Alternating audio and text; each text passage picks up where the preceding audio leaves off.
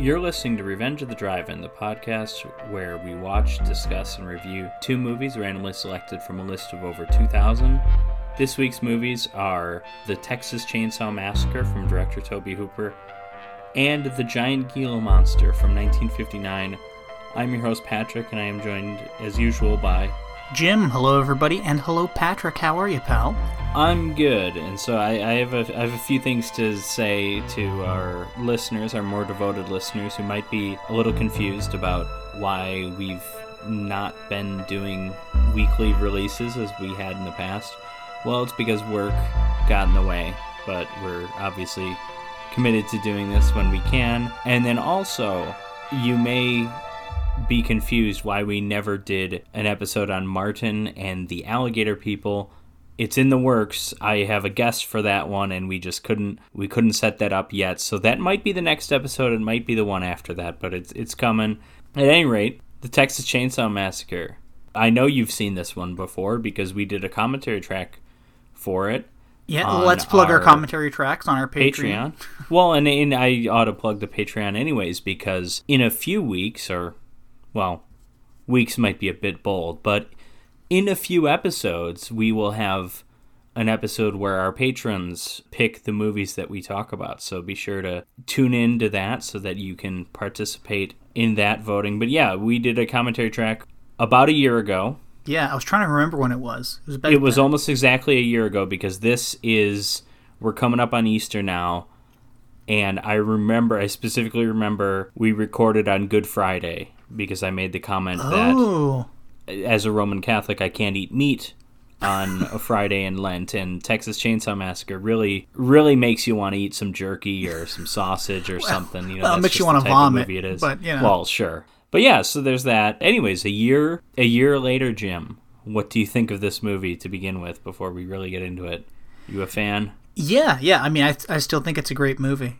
Everything in it looks disgusting. Lots of the actors look disgusting. Yes, I that's one of my favorite aspects to it, is that no one in this movie looks like an actor. I really appreciate that in like low-budget horror movies, if it's like this. Or even like Martin, which is an episode that may or may not come out right after this, I don't know. But just any like movie that feels like it's got that like homemade quality.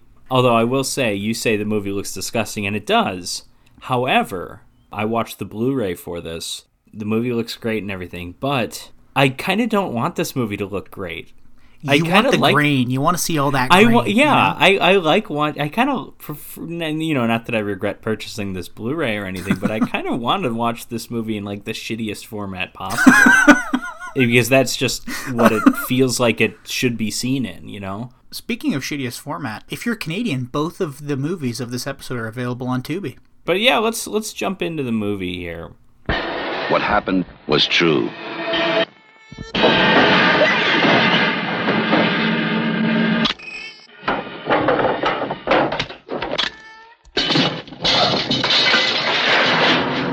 The most bizarre and brutal series of crimes in America. We open with kind of the opening crawl. I really want to make a YouTube version of this because it's narrated by John Larroquette, who went on to be a future star. It's kind of just random that he was the narrator for this, but he was like the lead in Night Court. I was going to say, that's why it sounds so familiar. Okay, well, I've never seen Night Court, but but I knew the name, John Larroquette, David Arquette. This is kind of, I don't know.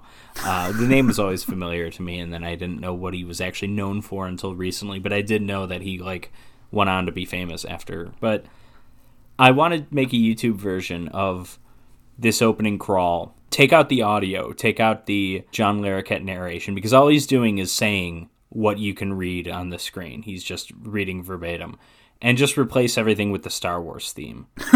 Because this opening crawl gets me pumped for a movie. Like I just want to you go to a movie theater, you're watching this, and then just that boom, while the credits while it's talking about how this awful summer day in Texas, these people were horribly mutilated and one of the most violent crimes in history. I really want to do that now. But anyways, The crawl basically just says that Sally Hardesty was hanging out with her brother Franklin, and a bunch of people were killed in horribly disgusting and disturbing ways. And then the very next thing we see is like horribly disgusting and disturbing. It's just this like rotting corpse in a cemetery, like sitting upright on like an obelisk, like someone had arranged it to like make some kind of weird piece of artwork. Yeah. And then we get the audio too from a radio that, the guy's just saying that, there's been a bunch of grave robberies in this place in Texas in Muerto County is what he said, which of course Spanish for death. And and the place in Texas that this is happening is called Newt, which may or may not tie into our next movie. I thought it ties into Aliens.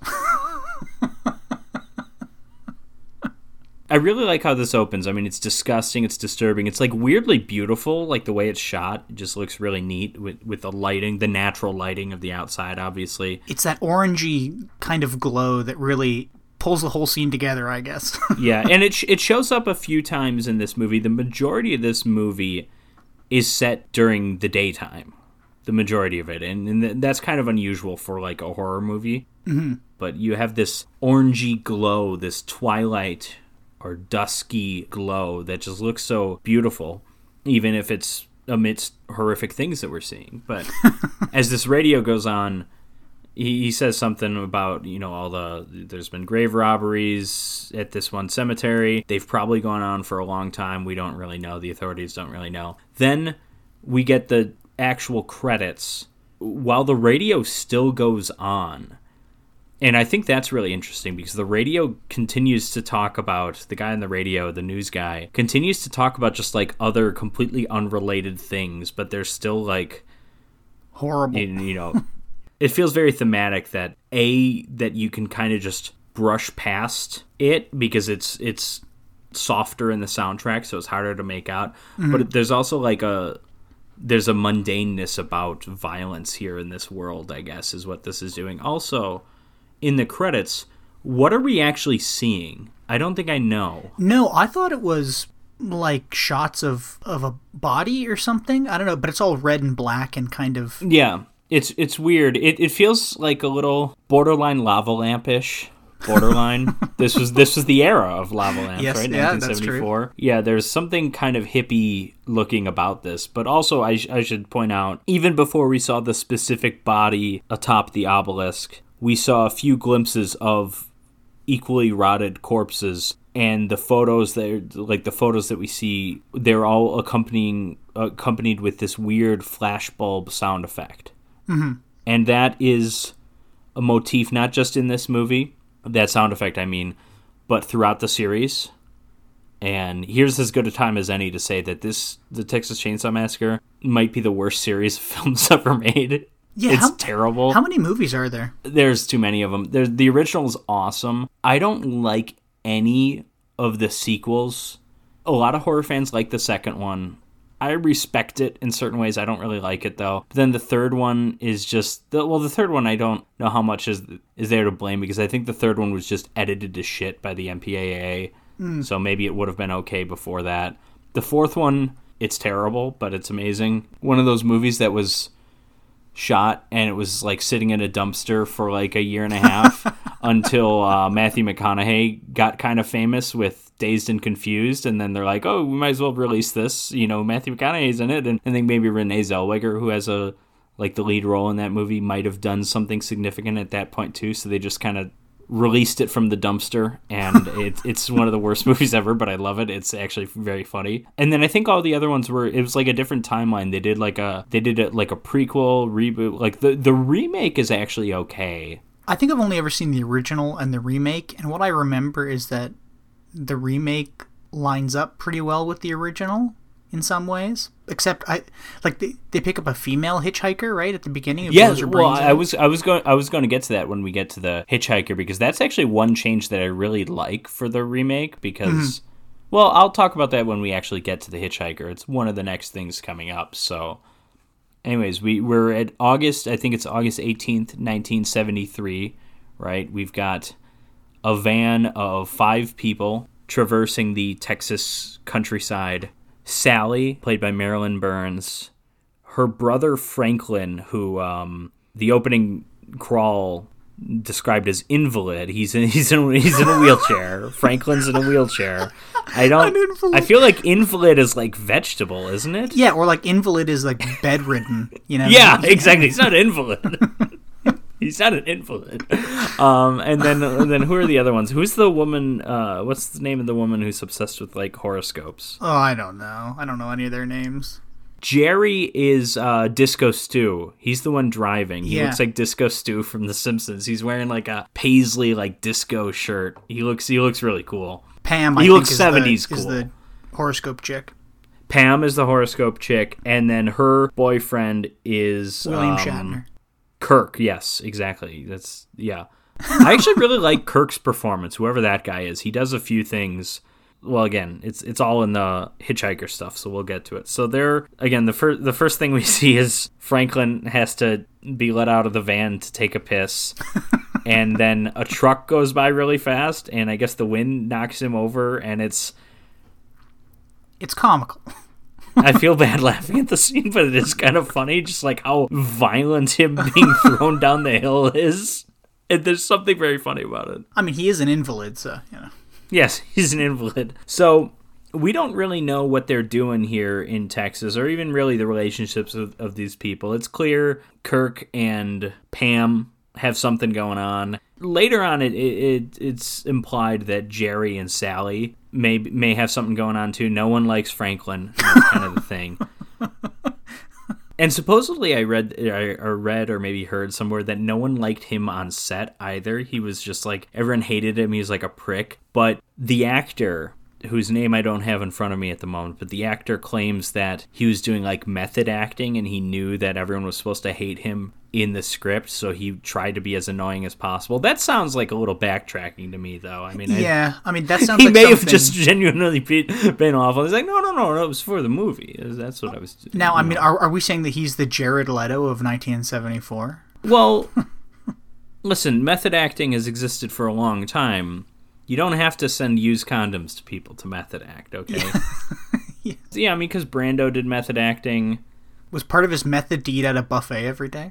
No, that's what I was going to say that. Like I didn't know Superman's dad was a drunk, but they wrote that into the script so he could do it as in the method form. Yeah, no, that was actually in Apocalypse Now. They were Coppola was actually super pissed at him because he just showed up to set like 75 pounds overweight, and they're like, "What the fuck is this?" And he's just like, "I'm fine, just shoot the scene." And then he was like, "Yeah, I'm fine, but also shoot me in like 3/4 dark, lots of shadows." Well, I think that was Coppola's idea. I think that was his attempt to try and hide how fat he was. I think. Oh no! So they're driving by a slaughterhouse. They initially notice it because there's a terrible smell. And then Franklin goes on this little thing about the slaughterhouse. He's like, "Oh yeah, our family used to work there." And then he's talking about how they've changed the slaughterhouse. It used to be you hit a cattle over the head with a sledgehammer. Now they have that little air gun, the No Country for Old Men thing, yes, right? Yeah. And he's like, "Oh yeah, it works a lot better now." And then while they're talking about the slaughterhouse, there's just like a couple shots of like cows just like doing their thing. I thought this was interesting because it just feels like documentary filmmaking. And then that is Tobe Hooper's background. When he was a film student at University of Texas at Austin, I think he worked as a cameraman on like documentaries and stuff. So it's like, okay, he's doing that. So after the whole slaughterhouse thing, they pick up a hitchhiker, and immediately everyone is turned off by him. No one acknowledges the weird mark that he has on his face. What's that supposed to be? Like a birthmark, maybe? Yeah, and I always assumed that was just something the actor had, because otherwise, like, why would you put makeup on to do that? Except I've seen pictures of the actor, when he was an older man, and he didn't have that. I mean, so either he got it surgically repaired, or that's just him, in this, that's just the character. Yeah. And of all the weird things that he is or does, the birthmark is the least of them. I mean, this guy is a crazy guy. They never get his name. He talks weird. It's an unsettling performance. And he does all these things. He's talking about the slaughterhouse and his family's background with the slaughterhouse. And he laments that they now use that air gun because he insists things were better when they used to use the sledge. You know people are crazy when they love injuring or killing animals. Like, that's one of the tip-offs for that you're speaking to a serial killer. Is that when they're like, oh yeah, oh man, I miss being able to hit cows over the head with a sledgehammer and kill them. That was way better. So much more fun. There was a guy I used to work with. He was telling me a story one day that he used to run a children's camp. And one day this kid comes up to him and he goes, hey, Mike, look what I have. And the guy turns around and the kid's holding a mole. He caught a mole. The kid just snaps the mole's neck and drops it on the ground and walks away. The kid used to catch snakes, tie them in a knot, break their back, and then throw them at girls in the camp. This guy that I used to work with said, I would scour news agencies across North America once a month just to see if this guy showed up as a serial killer. He hasn't yet, but I'm sure he will. Okay, well, sometimes you just need a good parental figure maybe to clean that up. Yeah. Actually, no, that was something I was going to bring up. I knew we were going to be recording this episode. Also, last night on Turner Classic Movies happened to be Psycho, so I was watching that. And afterwards, I was reading a little bit about Ed Gein, because Ed Gein is the basis, loosely, the basis for both Psycho and the Texas Chainsaw Massacre, as well as Buffalo Bill and Silence of the Lambs. Like a lot of other movie characters, for one reason or another, are based on Ed Gein. And Ed Gein's thing, he was the butcher of Plainfield, Wisconsin. From what I was reading, he was a true combination of Norman Bates and the Texas Chainsaw Massacre family, right? He was Norman Bates in the sense that he had a very, very strange relationship with his mother, which I actually would have thought was all just in Psycho. I wouldn't have thought that was... No, but apparently his thing was his mother was, like, super religious, and it was kind of like the mom in Carrie, I guess. Really, like, all women are whores, except for me, of course. I'm your loving mother. But when you brought up the torturing animals thing, I was reading something that Ed Gein was hanging out with his mom, and they went and visited, like, a friend or something, and they saw the friend beating a dog. And this really, really bothered Ed Gein's mom, except the part that didn't bother her that someone was beating a dog. The part that bothered her was that the guy's girlfriend came and stopped him or something. And so it bothered her that there was a girlfriend there. And it's like, ooh, this is not, so I don't know. But that's so weird. But yeah, so Ed Gein had some weird Norman Bates stuff going on with his mom, but also definitely some Leatherface stuff going on with, like, the corpse robbery and the skinning of things. There's in the famous dinner scene, the best scene of this movie and one of the best scenes in motion picture history, there's a lamp with human skin over it, and that is a specific artifact that was in Ed Gein's house. Mm-hmm. That was one of the things that newspapers reported on, police reports. I was looking into this. For some reason, all the photographs of, like, the evidence of Ed Gein's place were all destroyed. I think they were probably like, oh, this is, no human being should have to see this. So that almost makes it, like, more mysterious. Like, oh, what was in there? Like, was it worse than what we've read? I don't know. Yeah. The only other thing I heard about was, like, he had a lampshade made of human skin with, like, faces on it, and he had a belt made out of people's belly buttons. So anyways, this hitchhiker steals Franklin's knife, cuts his own hand, and then takes a photograph of everybody. Well, actually, he just takes the photograph of Franklin. Then he tries to sell it to him for $2. So a couple things I want to talk about with this scene that I've kind of hinted at earlier is that, one, the guy who plays Kirk is awesome in these scenes. He seems so natural, where he's just, like, kind of leaning back, like, away from this guy whenever he does something kind of weird. And I wonder how much of that is truly acting, or how much of that is just, like, maybe it's the hitchhiker is told, just do whatever the hell you want. Yeah. And so he's just reacting genuinely to him. But that's almost what it feels like. So good performance if that's not the case, but it works really well if that is the case. And then also, the first ominous thing these main characters encounter is this hitchhiker. In the remake, the first ominous thing the main characters encounter is the hitchhiker, but the hitchhiker is completely different. The hitchhiker is a victim. The hitchhiker is like someone who's escaped from the farm, and she ends up killing herself because they're going towards the farm, like the Leatherface house or whatever. I actually think that's a really interesting change to do. I think that works maybe even better than this. I don't know. I just think that's... Because I think for the most part that remake is plays it pretty similar to the original, at least from what I remember. You know, It's been a while. But that's definitely a notable and interesting change. Even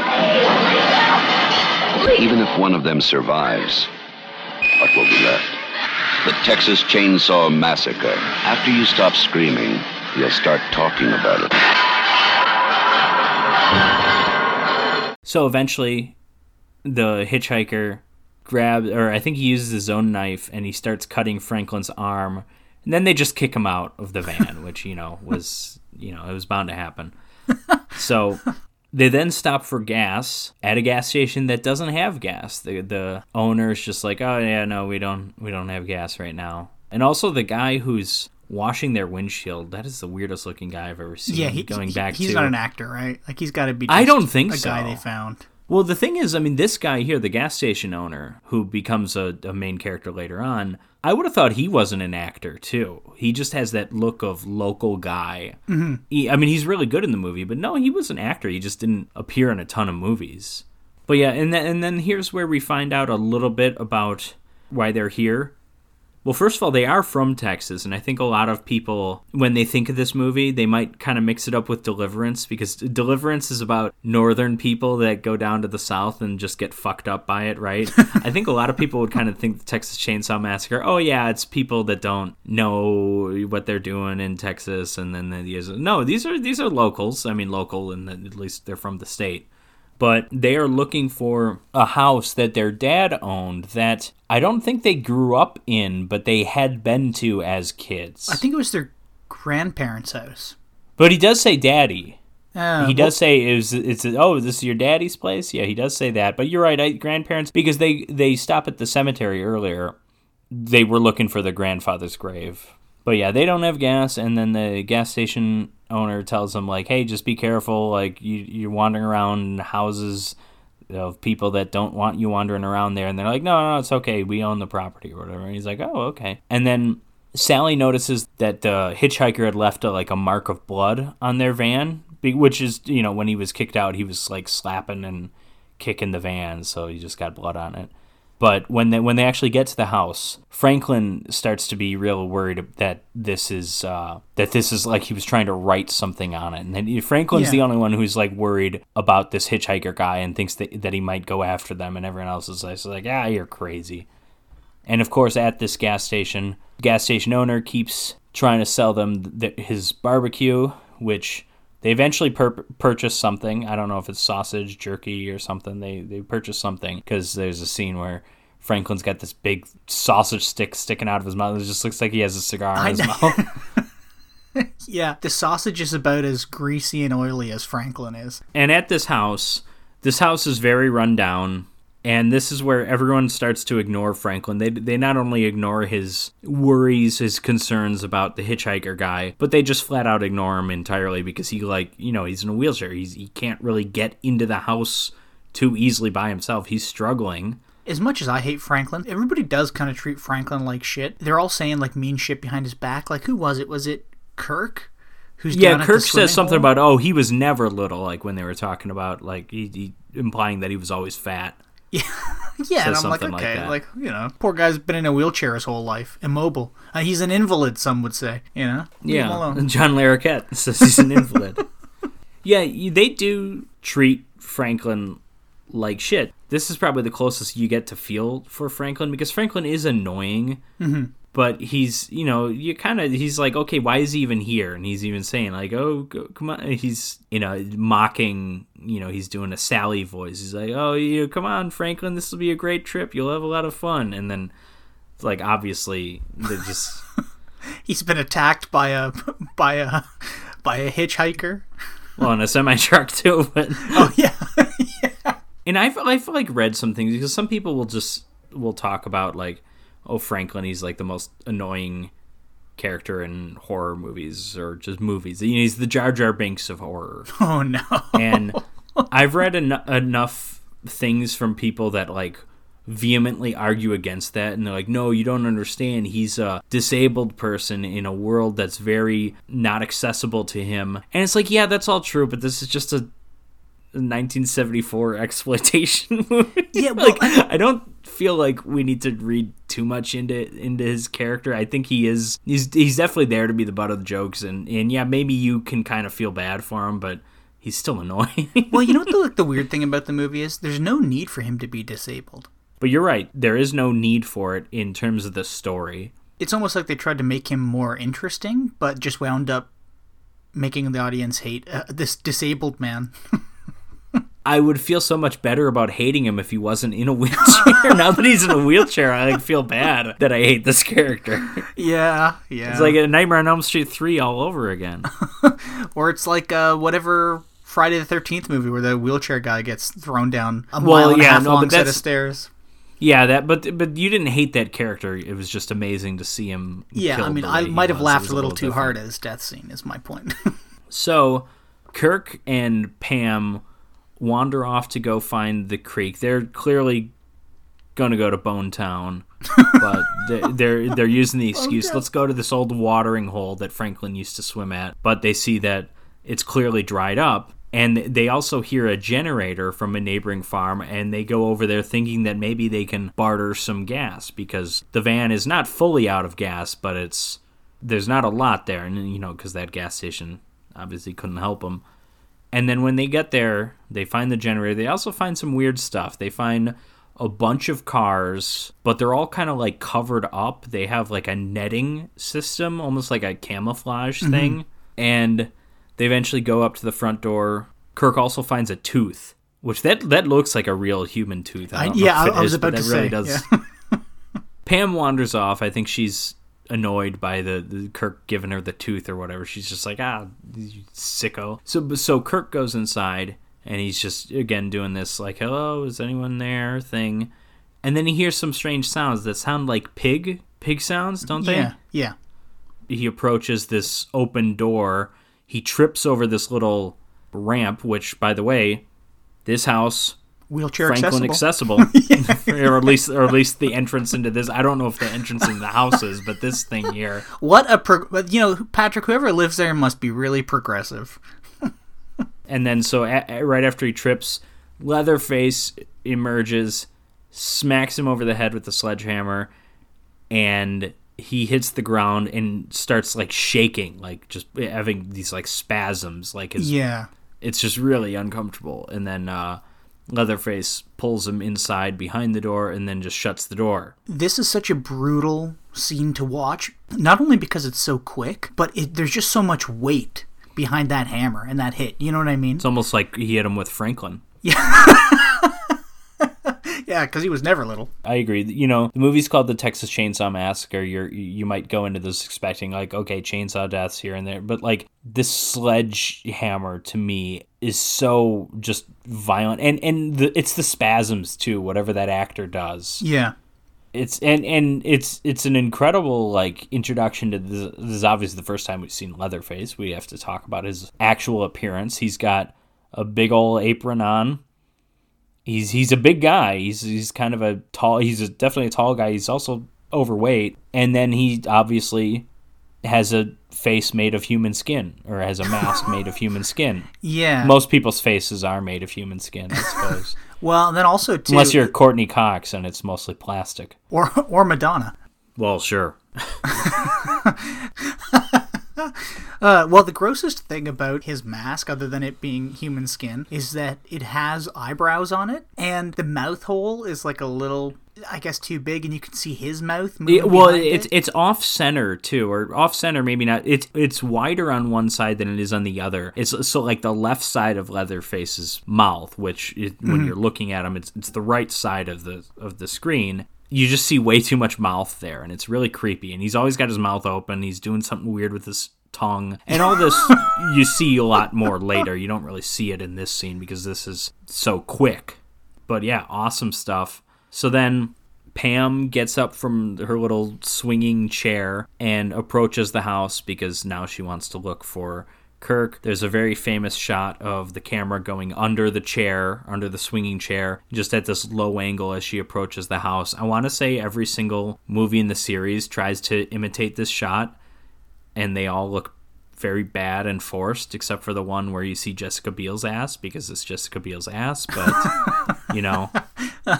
It's an iconic shot. And then she walks into the house. She's looking for Kirk. She stumbles into a room that's just filled with feathers and bones, and there's a chicken in a cage. There's just weird structures, weird like figures made of bones. Yeah. And then Leatherface spots her. She runs for it, and she just barely gets outside when Leatherface grabs her and just carries her back inside and places her on a meat hook. Yeah, the brutality that's present in this scene as well is just overwhelming. Well, the idea of just hanging someone who's still alive, like on a meat hook, is just... And when you see the actress struggle when she's trying to like put her arms on the hook to see if she can lift herself, and obviously she can't, and it's just amazing. And for this scene, you don't see any blood. There's very little blood in this movie, period, but like something about the way it's shot is just like so much more violent than if it were to be gory. Mm-hmm. And this is, of course, the scene where we finally see a chainsaw, because while she's on this hook screaming, Leatherface powers up his gas-powered chainsaw and goes to town on Kirk's body. I guess dismembering it. I always thought, like, is he skinning it? But you wouldn't skin with a chainsaw. That's way too crude of a weapon for that. The next scene, it's like dusk. Jerry wants to go out looking for them. Sally wants to join Jerry, but Franklin insists that she not leave him, which is fair. He's just, because he's useless, he can't get anywhere. So I love this scene because it also shows that Sally's kind of a shitty sister. She's like, oh yeah, no, Franklin, I can't push you. You're too big. It's dark. Again, I can't push you down a hill. Well, that's later on when it's dark. But no, she is the shitty sister. But like, again, going back to, hey, Franklin, come along on this. I'm pretty sure she's probably just supposed to look after him. And she like wanted to have this like weekend with her friends, and was like, yeah, I guess we'll just bring Franklin along, Yeah. So we don't have to pay a babysitter. I am pretty sure it's a situation like that. The film never really gets into it, but that's certainly the impression I get. Yeah. So Jerry goes off. He finds the same house. So he goes in there. He's looking around. He finds an almost dead Pam in a freezer. You think she's dead, but then she just like kind of jumps out at him like a reflex thing. My favorite thing about the scene is that you can kind of tell the freezer, it's supposed to be like ice, but it looks like it's like lined with packing peanuts or something. That's what it looks like. It looks comfy. But so he's like screaming, and then Leatherface just turns the corner and comes and smacks him with the sledge. And then we get a minute or so of Leatherface just kind of wandering around the house, like kind of panicking. He's like having an episode of some sort, which I think is really neat. And at this point, obviously, like anyone wearing a human skin mask, we can say is crazy. This is the scene where we really see it, and it's like, oh, like this guy's just off. It's not just that he's crazy. It's like there's like something else, like mental, going on with him, and eventually we get more of him. We get more of him throughout the series, obviously, but like he's basically just a child. He's he's a retard, basically. That's the term they would have used at the time. I was waiting for I was going to say it. I'm glad you took I knew you were. I was giving you as much time as I could. I was waiting for you to say it. Well, I didn't want to, because I thought you were going to say, oh, we got to cut that. You can't say that. But yeah, so that's his thing. He's clearly like a psychopath, but he's also just like diminished capacity. Like he's not all there. Yeah, but at least he's no fat invalid, so, Well, he's fat. He's just not an invalid, I guess. So now it's night. It's like pitch black outside. It's just Franklin and Sally. The car doesn't have keys, so they have to go looking for people. Sally has to struggle to push Franklin through all this crap.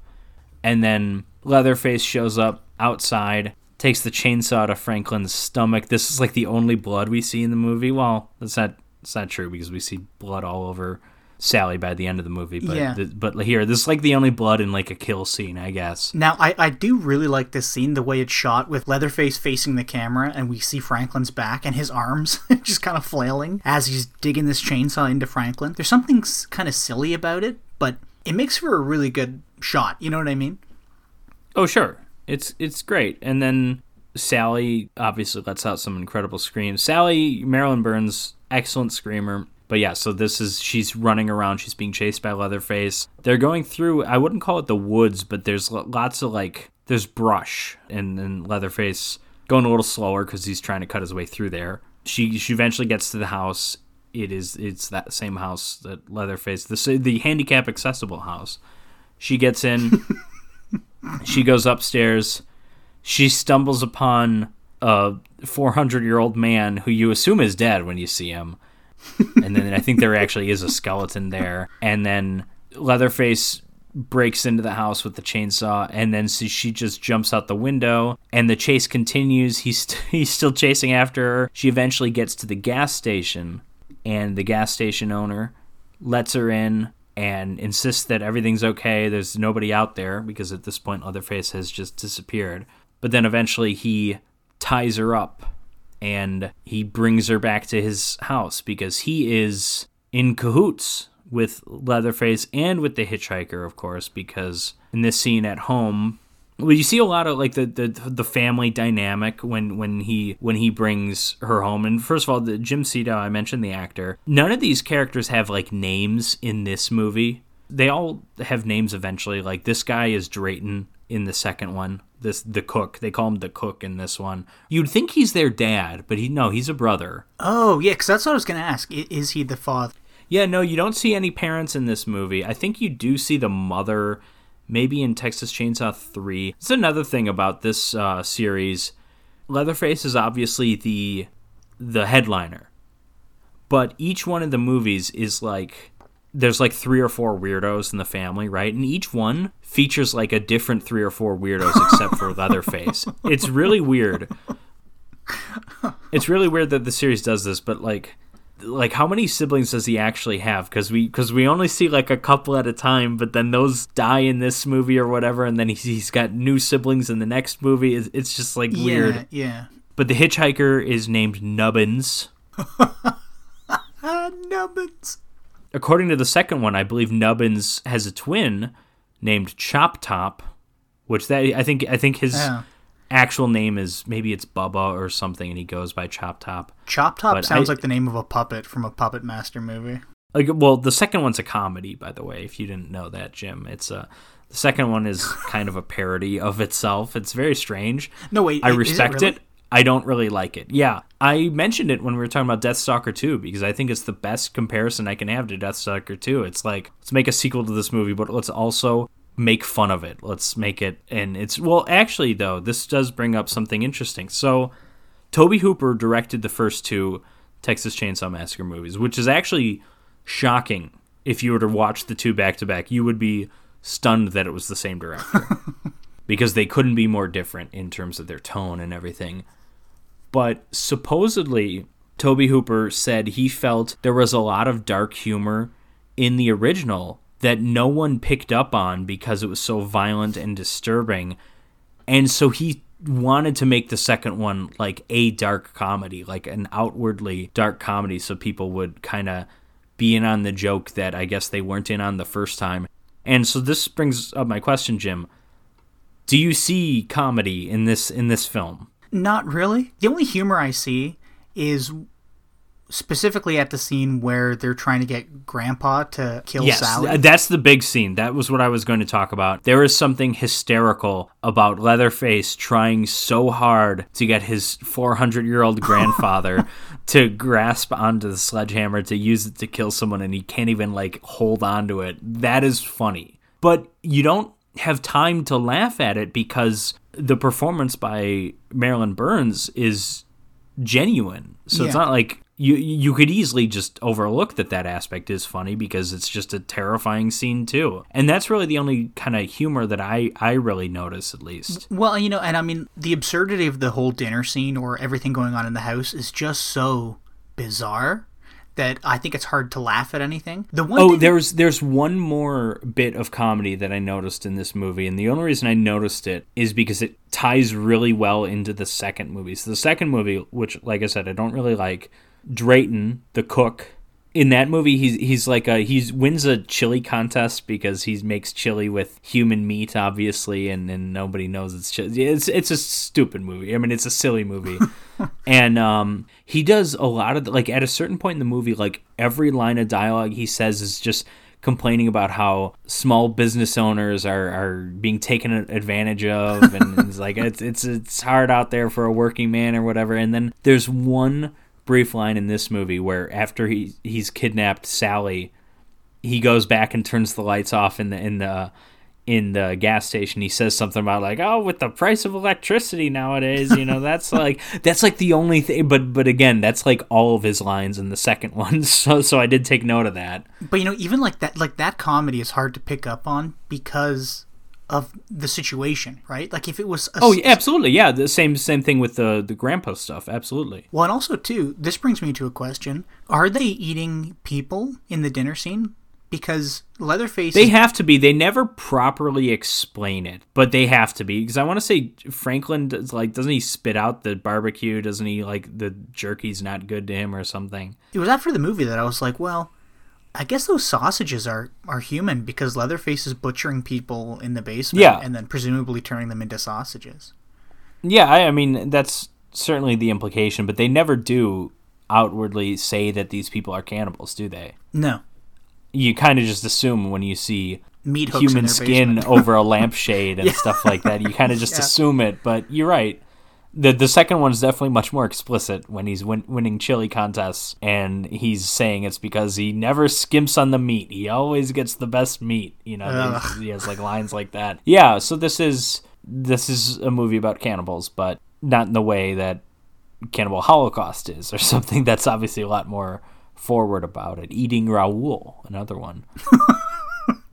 Crazy! You gotta stop! Just as terrifying as being there. The dynamic of the family, I guess, going back to that. The oldest brother, at least the oldest of the ones that we see, the cook, Drayton, very clearly the most with it. He's also the only one that doesn't kill people. He has a line that he takes no pleasure in killing, and he's just like, I'll cook, but I won't kill. Yeah. The hitchhiker Nubbins is just a crazy weirdo. Drayton seems like pissed off at he's pissed at Leatherface because he took the chainsaw out of the door, and he's like, what the hell? Like, but he's like the only one who's like, I mean, he's obviously crazy, but he's with it enough to be like, oh my God, these weirdos that I live with, these guys just suck. Yeah. Well, and I kind of like that. Maybe there is a little bit of dark comedy in that you could almost imagine a spin-off sitcom of these three as like a family-style sitcom. I don't know. Yeah, I mean, they'd all have their opening intro, be like, it's Drayton, do-do-do-do, and Leatherface, but and Nubbins, bum-ba-dum-bum, or whatever. But also starring John Larroquette. But also, isn't the cook angry at the hitchhiker because he got caught or he got seen near the cemetery? Yeah, because that's right. When he's taking Sally to the house, he stops and picks up the hitchhiker because he was hanging out by the cemetery, and he's like, no, at this point the police know we're doing that. Just get in, like, if you get caught, we're fucked. Yeah. But yeah, well, you can imagine too that seeing this house, how this household works, I'm going to go out on a limb and say Drayton's the one who hides the cars. Yeah. Because neither of the other two would think to do that. And, Leatherface probably doesn't even know how cars work. And I'm going to say Drayton's the one who keeps the lights on in the house, too. He's the one who has he's a respectable business owner. Yeah, he's a respectable business owner by day. These other guys are just weirdos by day and night. So by day and night. So the dinner scene. One of the most terrifying scenes in motion picture history, just disturbing as hell. Sally is tied to her chair. Her chair has like human parts all over it. There's hands like underneath her hands. They all sit at the dinner table. Leatherface clearly has makeup on his mask. Yeah, which is he also wearing a wig, or is that his normal hair? He might be wearing a wig. This is something that is explored a bit in the sequels. I think it's kind of just maybe it's almost like a one-off gag in this movie, but like he puts makeup on for their nice dinner. Like, isn't that kind of funny when he's just wearing a human skin mask. Like, it's kind of funny. They're like, oh, I'm going to dress up. I'm going to look my best for dinner. But, like... Yeah. But some of the sequels, like, go a lot further with it. And, like, the fourth one, he has, like, a perm wig, and it's like the fourth one, are they trying to make him trans? It's kind of strange that again, what I think is just like a one-off thing, that this becomes based on who is telling the story. This could become crucial to the Leatherface character, or maybe it's not. I personally think watching this movie, it's really not that important, but I mean, you got to point it out, obviously. Well, exactly. And I have read a bit of literature on Leatherface as a trans person, or these, or these films, you know, having like a history of making trans people evil or something. But again, I think I'm with you. This is just like a one-off gag. Just horror. Or that's the thing in horror movies in general, because the other one that people will talk about is Silence of the Lambs, obviously, with Buffalo Bill. Mm-hmm. Again, I don't know if he's literally trans in that movie, but when he does this old like dance thing, he like hides his penis and stuff. Like there's very weird stuff going on with Buffalo Bill, of course. But yeah, this movie, nothing as intricate as that. No, and I mean, there's way more weirder things going on than Leatherface putting makeup onto his leather mask. So I'll allow it. I'm not gonna call attention to it, really.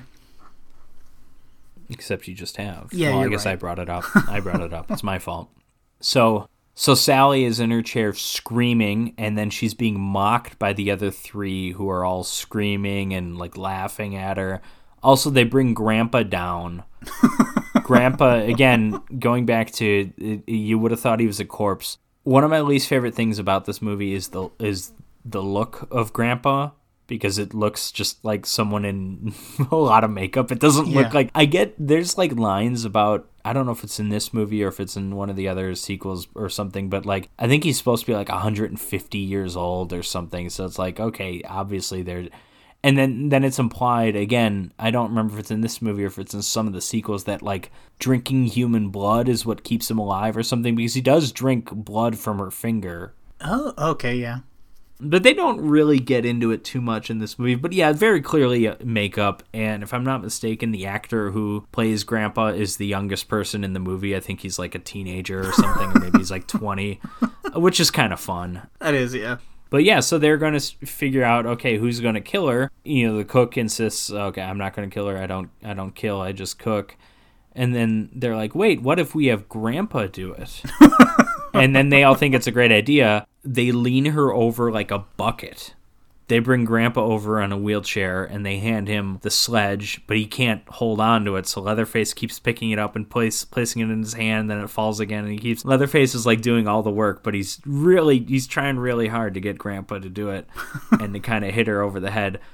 He kind of hits her. He hits her over the head like enough to like get her to bleed, but certainly not enough to kill her. And in this scene, again, the Marilyn Burns performance, just screaming, like this scene is kind of funny with all the Grandpa stuff, but it's also hard to get wrapped up in the comedy because the performance is so genuine from Marilyn Burns that it's a terrifying scene as well as being kind of a funny one. But she eventually gets free. She runs through a window and finds herself outside. It's like early morning. And she starts making a run for it, trying to get to the main road. She is chased by the hitchhiker, who is toying with her. He's just kind of running around. He's got his pocket knife, which, by the way, he said it was a knife earlier.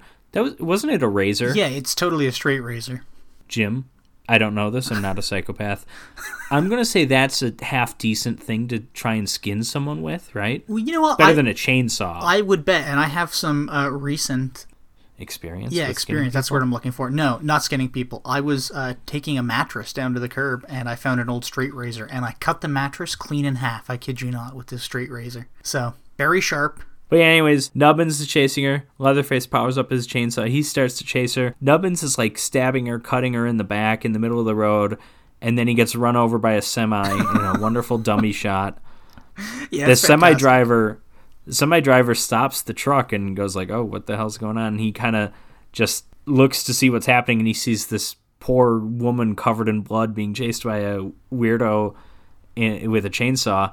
And he's like, here, help get in. And he helps her into the truck. And for some reason, he doesn't drive off in the truck. Yeah. I don't understand that. But they get out through the passenger door as Leatherface tries to cut his way into the truck. Well, and he also grabs a wrench to throw And he at grabs a Leatherface. wrench, which he throws at Leatherface's face, which causes him to fall down. And in a pretty neat little scene, the chainsaw actually kind of lands on his leg, cutting him. Leatherface eventually gets back up and is still chasing after Sally. A pickup truck stops, and she hops onto the back of it, and the pickup truck drives off with Leatherface still pursuing it, but obviously unable to catch up to it.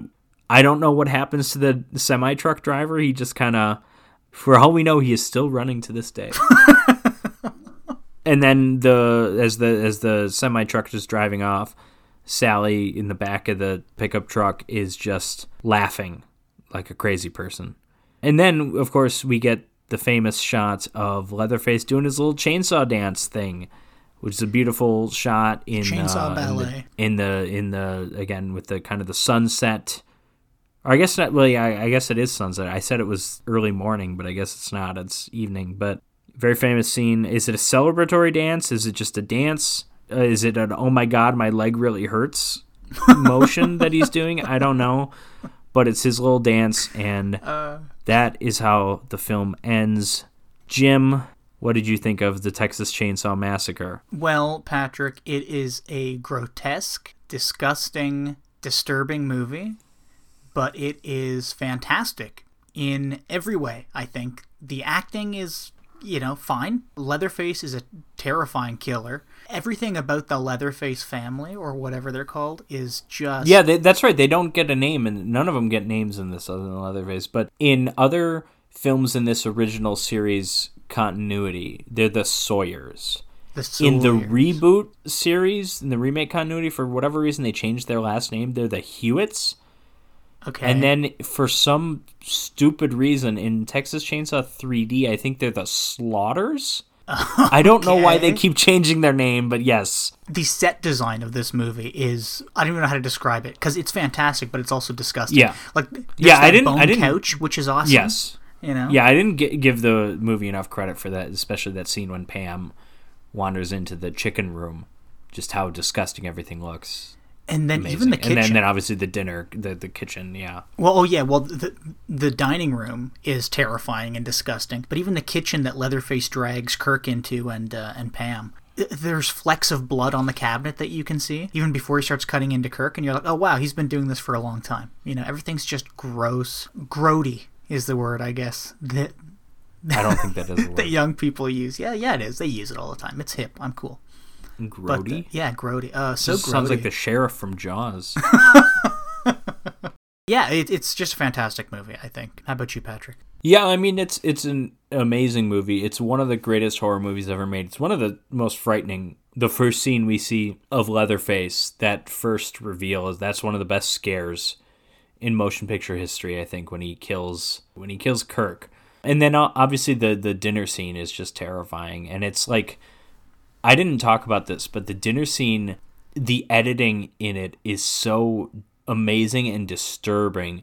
How we get those extreme close-ups of her eyes. It's just like uncomfortable. Like a camera should not be this close to a human being. The shots and the editing just enhance just how terrifying it is. So it's awesome. All that having been said, I don't enjoy this movie nearly as much as I should, given how good it is. But I respect the hell out of it. I still do enjoy it, but it's certainly not a movie that I want to rewatch all the time, and because it is genuinely disturbing and all that. But yeah, it's definitely not my favorite movie, but it's one of the greatest horror movies ever made. One thing that I think is interesting about this is that it is a horror movie that has something to say. Mm-hmm. And you have to do a lot of this for yourself because the film doesn't spell it out. But this is a movie about a family that has been left behind by industrialization. Yeah. And how do they fend for themselves? Well, I guess we'll just eat people, right? These are people that lost their jobs because the gun is better than the sledge.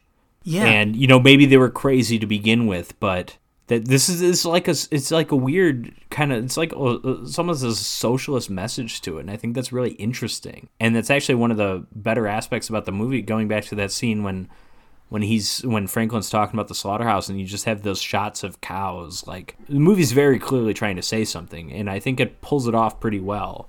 Yeah, I think so too. I mean, I think that might be one of the only things the movie's actually trying to say, or something interesting that we can glean from this movie. Well, a movie only has to say one thing. I mean, you only have to have one theme. I'm not complaining about it. I was just going to say, everybody else who's pulling all these other kinds of things out of this movie. The Leatherface trans stuff. Which, the Leatherface trans stuff, I don't think there's a lot here in this movie. There's definitely more to say about it in the fourth one, but I also don't think the fourth one is a movie that deserves any kind of scholarly recognition of any kind, because it's terrible. But unless you want to talk about Matthew McConaughey's performance, maybe, because that's amazing. But yeah, so I mean, this movie's like genuinely worthy of study. Now, what's your opinion on people talking about the brutality displayed towards women in this movie, or the fact that I think there was a study conducted and they showed a bunch of men in this movie, and the first time they watched it, they found it disturbing, yet the second time they watched it, they found it severely less disturbing. And they're chalking that up to men being okay with severe violence towards women, but I don't know if I necessarily agree with that. I mean, the first time I watched this movie, I was 10, and I was disturbed, but now I'm like, well, it's a movie, you know? Okay, well, a few things to say. One, if that is something psychologically about men, maybe we can't judge them for it, okay? Maybe it's not their fault. No, I'm kidding. maybe that's just, maybe we're all wired that way, and maybe we should just shut up about it, because nobody's gonna, we can't help it. But no, I don't know about that. I mean, this is an age-old debate in horror movies, slasher movies, whatever, with the women. We've talked about this, obviously, but women tend to go through hell in these movies. And yes, men die too. For the most part, men's deaths tend to be quicker, and the women tend to suffer longer and or be nude. There's no nudity in this movie, so there's, hats off to you, Toby Hooper. But, okay, the woman gets put on a meat hook and has to watch her boyfriend get dismembered by a chainsaw. And then later on, we see that she's kind of alive in a freezer full of packing peanuts. Or obviously what Sally goes through is almost worse than death in a lot of ways, just what she has to endure. But I don't know. I mean, that's what the movie is. I don't think you can say too much about, like, oh, this movie is trying to do anything specifically with violence towards women that it's not doing also about violence towards men. I don't know. I guess maybe I would have to read whatever it was that you were talking about, but I don't have too much of a response to it right now. Okay. Yeah. Well, do you want to move on, pal? Sure, let's talk Gila monsters. Or Gila. My friend, it's pronounced Gila. Gila monster. It just sounds pretentious. I'll continue to say Gila. It just... Funny enough, I didn't actually know Gila monsters are real lizards. They're mainly found in Mexico, I think. How do you not know that? It's like if you're to name 5 lizards, Gila monster is going to be one of them. It's like iguana, gecko, chameleon, Gila monster, I've never even heard of a Gila monster. Bearded dragon? I don't know. I mean, who hasn't heard of a Gila monster? Well, first of all, to be fair, there is no Gila monster in this movie, technically. Yeah, it's what is it? It's give me a second, I wrote it down. It's a close relative. It's a beaded something. Not that I would have known that. That was a prime trivia thing. Is it a Mexican beaded lizard or something? Yeah, and they're very closely related. They look almost the same. Yeah, dude, I love the lizard in this movie. He's adorable. Yeah, this is one of those movies that tries to make small look big, and it kind of pulls it off. They do an okay job of it at times. They do, but it's not scary. And that's the problem. No. That's like that infamous movie starring DeForest Kelley, Night of the Lepus, right? Where they try to make cute bunnies look big and scary, but it doesn't work because they're rabbits, right? And that's like this. They try to make. It's funny you say DeForest Kelley. The far more embarrassing connection is Janet Leigh is in that movie. DeForest Kelley. It's like, sure, what the hell is he doing? I mean, of course he's going to be in a bunny movie. Janet Leigh in the greatest horror movie ever made is in Night of the Lepus as well. I like the idea that somebody comes up to DeForest Kelley and they're like, "Hey, do you want to be in a movie with a bunch of bunnies?" He's like, "Oh yeah, Playboy bunnies. That sounds great." And he shows up and it's this fucking Night of the Lepus. The giant Gila Monster from 1959. The movie stars a bunch of nobodies, literally a bunch of nobodies. Now, you coined a term, I forget what you call it, but it's like when you're so not famous that you don't even have a Wikipedia page, but you've starred in like a movie or something. Oh yeah, we have the 3 tiers of fame. Yeah. Tier 1 is Wikipedia page with a picture. Tier 2, Wikipedia page, no picture. Tier 3, no Wikipedia page. So yeah. Is everyone in this movie Tier 3, or are there a few Every Tier single 2s? person except for 2 actors. So one is Fred Graham, who played the sheriff. He was, interestingly enough, he was an actor and a stuntman. He worked from like the 30s to the 70s, and I think he died in 79. He made 26 movies with John Wayne as his stunt double, I think. And he was also in Vertigo as the sheriff that falls to his death. Oh, and like the opening scene. Yes, in the very opening scene. That must be, because that's, yeah, okay. The other guy is, I don't know how to pronounce his name. I'm going to call him Shug Fisher. It's S-H-U-G, and he plays Harris, the old drunk guy. He was some kind of a character actor, singer, songwriter, comedian, and he was on Gunsmoke and Beverly Hillbillies a lot. So those are the only 2 like semi-famous people. The interesting thing about this movie, our last movie took place in Texas and was filmed in Texas. This movie was filmed near Dallas, Texas. The budget was $175,000 and was produced by a fella named Gordon McLendon, who I guess owned some drive-in theaters. He wanted to make a double feature, so I think they filmed this and another movie back to back. And the other movie's called The Killer Shrews. Oh, I've seen that one. Yeah. Oh, okay. Yeah, is it good? I don't remember anything about it. I want to say, I know this one was. I think The Killer Shrews was also both Mystery Science Theater episodes. Okay, yeah.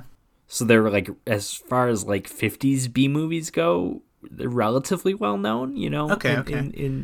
Yeah, but this one, can I tell you a little bit about my introduction to the giant Gila monster? Okay, well, hold on a second, because I've got some interesting factoids, and then you can tell me. Okay, keep talking, because I'm going to go look for something really quick.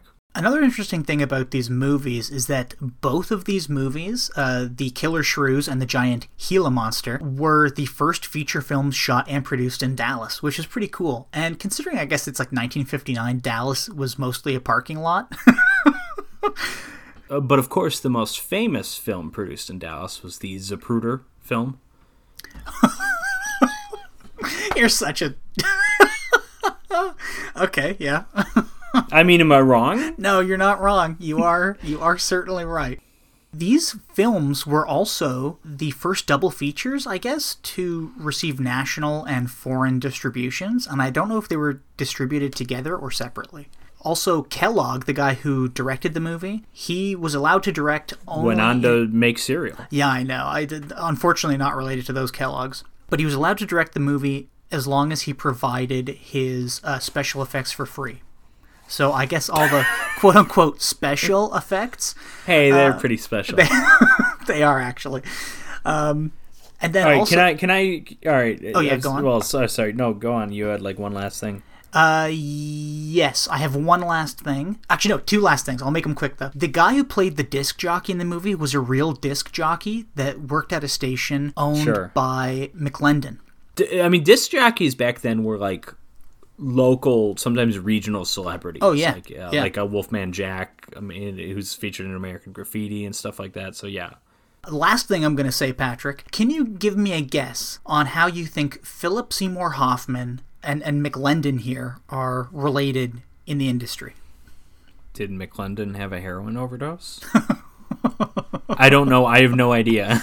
Go on. I don't know this one. Back in the day, McLendon ran a pirate radio station in the North Sea off the coast of Sweden, and he broadcast to Sweden and other parts of Europe, including the UK. Okay. And Why'd you go to Philip Seymour Hoffman and not Kenneth Branagh?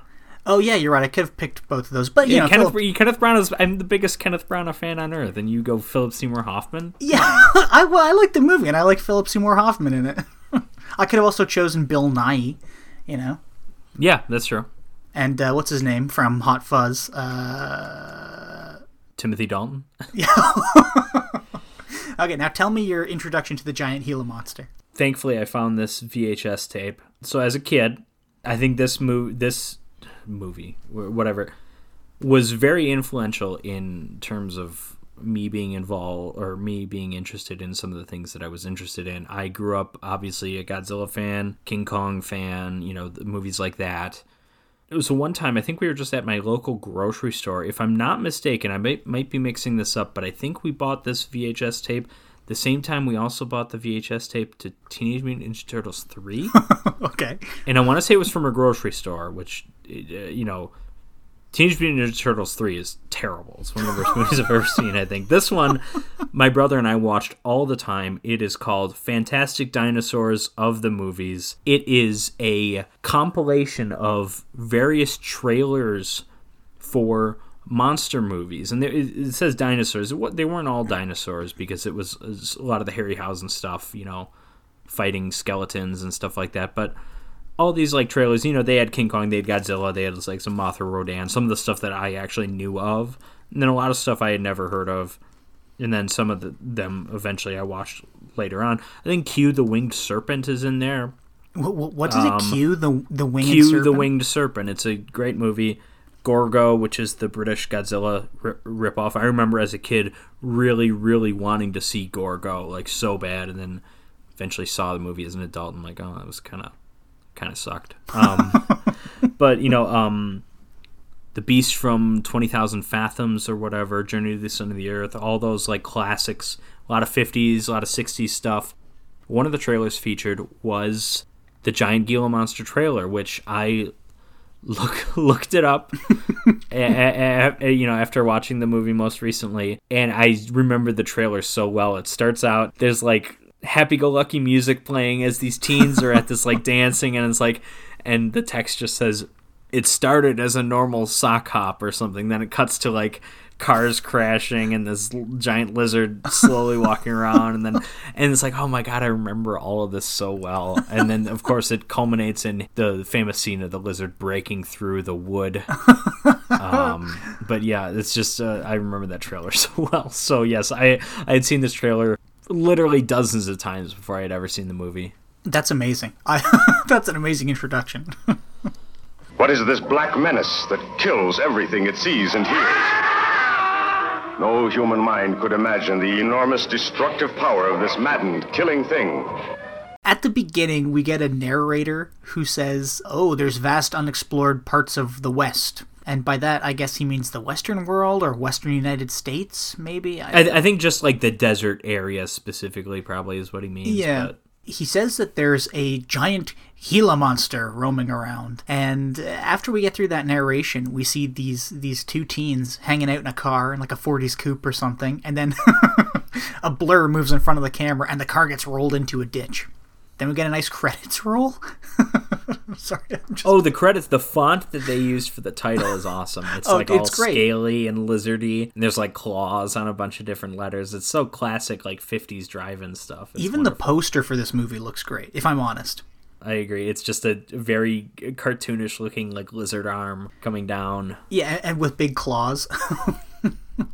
Which Gila monsters do not have, but I guess. They don't have claws? I have no clue, but this one didn't look like it. I think they have claws. They're just not comically. They're not bugles. But I think they have claws. Gila monsters are venomous as well, which we never really get into that with this movie. Well, and I assume that's why they used a Mexican beaded lizard or whatever, so people weren't dying on set.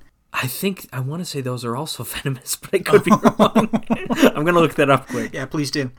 We're introduced to a bunch of teens, and the only important one is a guy named Chase. And they're all hanging out at a soda hop, and they're dancing and grooving, and there's so much 50s slang in this opening scene that it's almost hard to understand what they're talking about. You know what I mean? So, the Mexican beaded lizard, reading from Wikipedia here, it and the other members of the same genus, including the Gila monster, are the only lizards known to have evolved an overt venom delivery system. So yeah, the Mexican beaded lizard is also venomous. Oh, so then why didn't they use a Gila monster? Maybe they're lazier. I mean, lizards in general are lazy, but listen, there's no I'm just Franklin thinking in this movie, okay?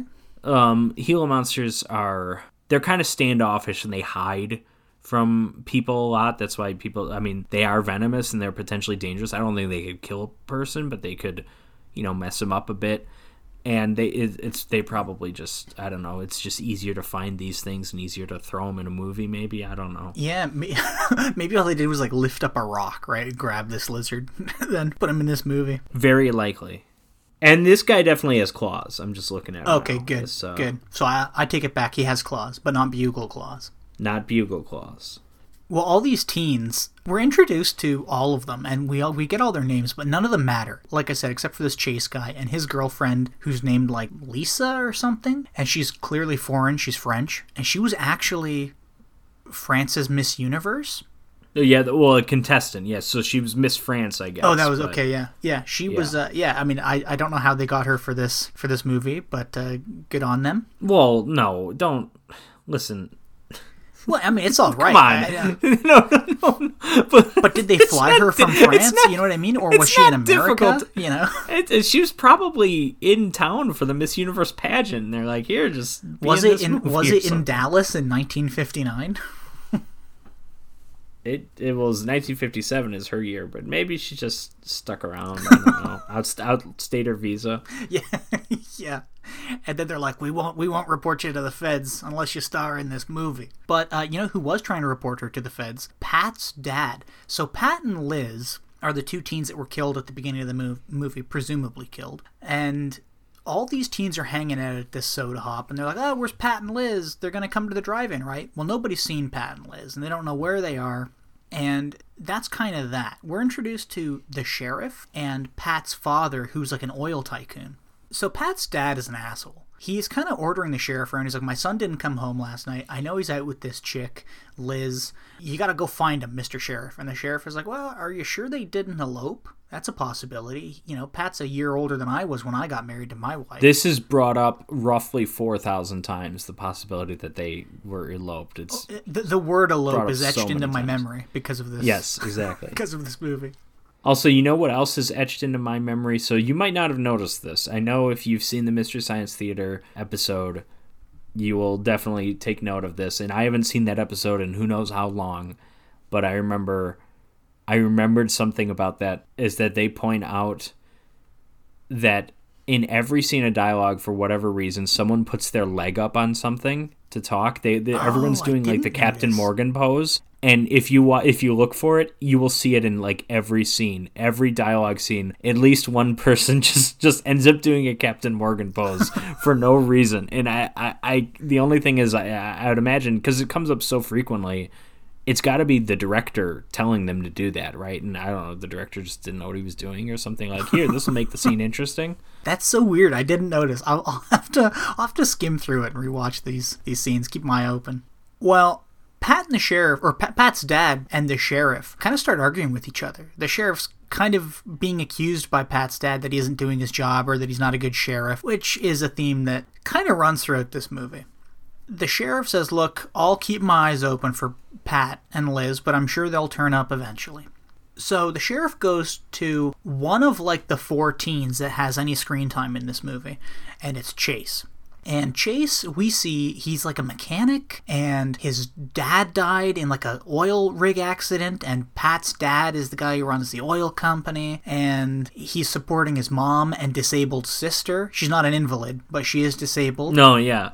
She needs braces for her legs. She can't walk. walk. That's my favorite scene of the movie, when he goes and he performs a song in its entirety to her, because it's so cute, but it's also like, why are we wasting 5 minutes on this? This is movie's supposed to be about a Gila monster, but it's cute. It's charming. It is. Well, yeah, and that brings me to my next point about this guy Chase. He's a charming, cute man. He's kind of I want to call him like the all-American guy.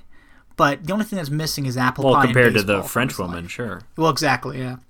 But, you know, he's good with his hands. He's a mechanic. He's covered in grease. He's a real stand-up guy. He's got lots of friends. He's super nice. He's very 50s. He's very 50s. Very 50s, because in this movie in general is very 50s. There's talk of drive-in theaters. There's someone says, "Oh, it's my first time at a drive-in," or whatever. Yeah. There's also these teens are obsessed with cars, and they're like, "Oh, can we buy that car from you, sir?" And he's like, "I bought it for $700, and I'm not selling it until it's worth that much again." And they're like, "Ah!"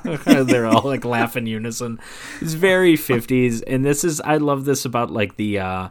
Doesn't it? I mean, I know this is 50s movie teens, but doesn't it seem kind of fun to be a teen in the 50s? Oh yeah, because you were just. I mean, as long as you're white, I guess, yeah. And. But Yeah, like, it just, there's something just fun about, like, it's just such a different time than the youths of today, or even in the 80s, or even in the Texas Chainsaw Massacre, the 70s youths and their disco stew look and everything, and it's just different. But at the 50s, there's something charming about it. Yeah, they're all just kind of... They just want to listen to rock and roll, go to a sock hop or a drive-in, and then race their cars and and fix up their car. Yeah, exactly. Yeah. It's what's the word I'm looking for, Patrick? It's wholesome. Well, Chase is being questioned by the sheriff, and the sheriff is like, "Look, do you think they ran off and eloped?" And Chase is like, "Oh, good golly, I don't think so. If they did, Pat's dad would have killed them." Oh, goodness gracious, great balls of fire! No. Okay, Jerry Lee. But so the sheriff's like, "Okay, fine. But if you hear anything from him, let me know."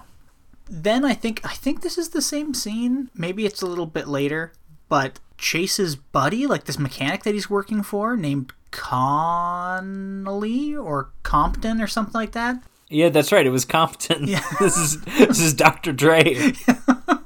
Well, this guy's an idiot, and he also like works for Pat's dad in some way, and he came home from like the oil rigs with a bunch of nitroglycerin, 4 quarts to be exact. And Chase is like, "Oh, that's fine. You came home with it. That's fine. Well, I'll put it in the shed." It's conveniently just the right amount to blow up a miniature car. Yeah. And Chase takes out these nitroglycerins and puts them in the shed, and those won't come back later. Another cool thing about this movie, about it being in the 50s, is that the phone rings, and it's a party line. And for people who don't know what a party line is, you used to have to be on like the same telephone line as other people, and each house had a separate, distinct ring. So you'd know if the phone call was for you or for your neighbor or somebody else. I actually didn't know that's how they worked. I didn't know the rings were all different. Yeah. I didn't realize that. But the downside of this is that people could sit and listen to your conversations, or like you couldn't pick up the phone and call when somebody else was on the phone. It's the same thing now. We just call it the Patriot Act. That is true, yeah. But the phone rings, and it's for the sheriff, and Chase picks it up, and he's like, "Oh, I hear there's been a crash like 12 miles outside of town. I'm going to go and beat all the other tow trucks there and tow it back." And his buddy goes off, gets his tow truck, and he races out to the scene of the crash to meet the sheriff and scare away other tow truck drivers. When he gets out there, the sheriff, which, by the way, the sheriff almost drives right into the ditch when he gets out there in the movie. Like, I thought that car was going into the ditch. I was like, there's 2 car crashes in this scene, or the sheriff's drunk or something, I don't know. But they get out there, and this car is just like totaled. It's like an old Pontiac. The sheriff's like, "Well, there's no driver. We can't find anybody." And what's weird about it is that these tire treads, these marks, these skid marks, go off the road at a 90-degree angle from where it was traveling. That's odd. What does that mean, though, in the context of the movie? Does that mean the car was parked and it was just moved by the lizard? I think they hit the brakes and then the lizard knocked it off the road. Sure. So while they're dealing with that, the mechanic guy has got his tow truck. He's driving to the scene of the crash, and he drives past like this hitchhiker who's like in a suit with like a briefcase. The Fantastic Dinosaurs of the Movies VHS. I'm just looking at the back of it. I just set it down, and it does mention the giant Gila monster by name. Here's a preview of all the titles. If you can find this on VHS from Good Times Video, it is worth it. Copyright 1992. Yeah, good luck with that. But Godzilla, Gorgo, Rodan, Mysterious Island, Journey to the Beginning of Time, King Kong, The Giant Behemoth, King Dinosaur, Lost World, which is the one from the 20s, not the Jurassic I was going to say, is that Jurassic Park? The Loch Ness Horror, which I think I've seen under a different title. I could be wrong. The Land That Time Forgot, Jack the Giant Killer, that's a good one. It Came from Beneath the Sea, that's the one about the giant octopus. Them, which is one of the greatest films of all time. It's about giant killer ants. Valley of the Dragons. Tarantula, which is a great movie as well.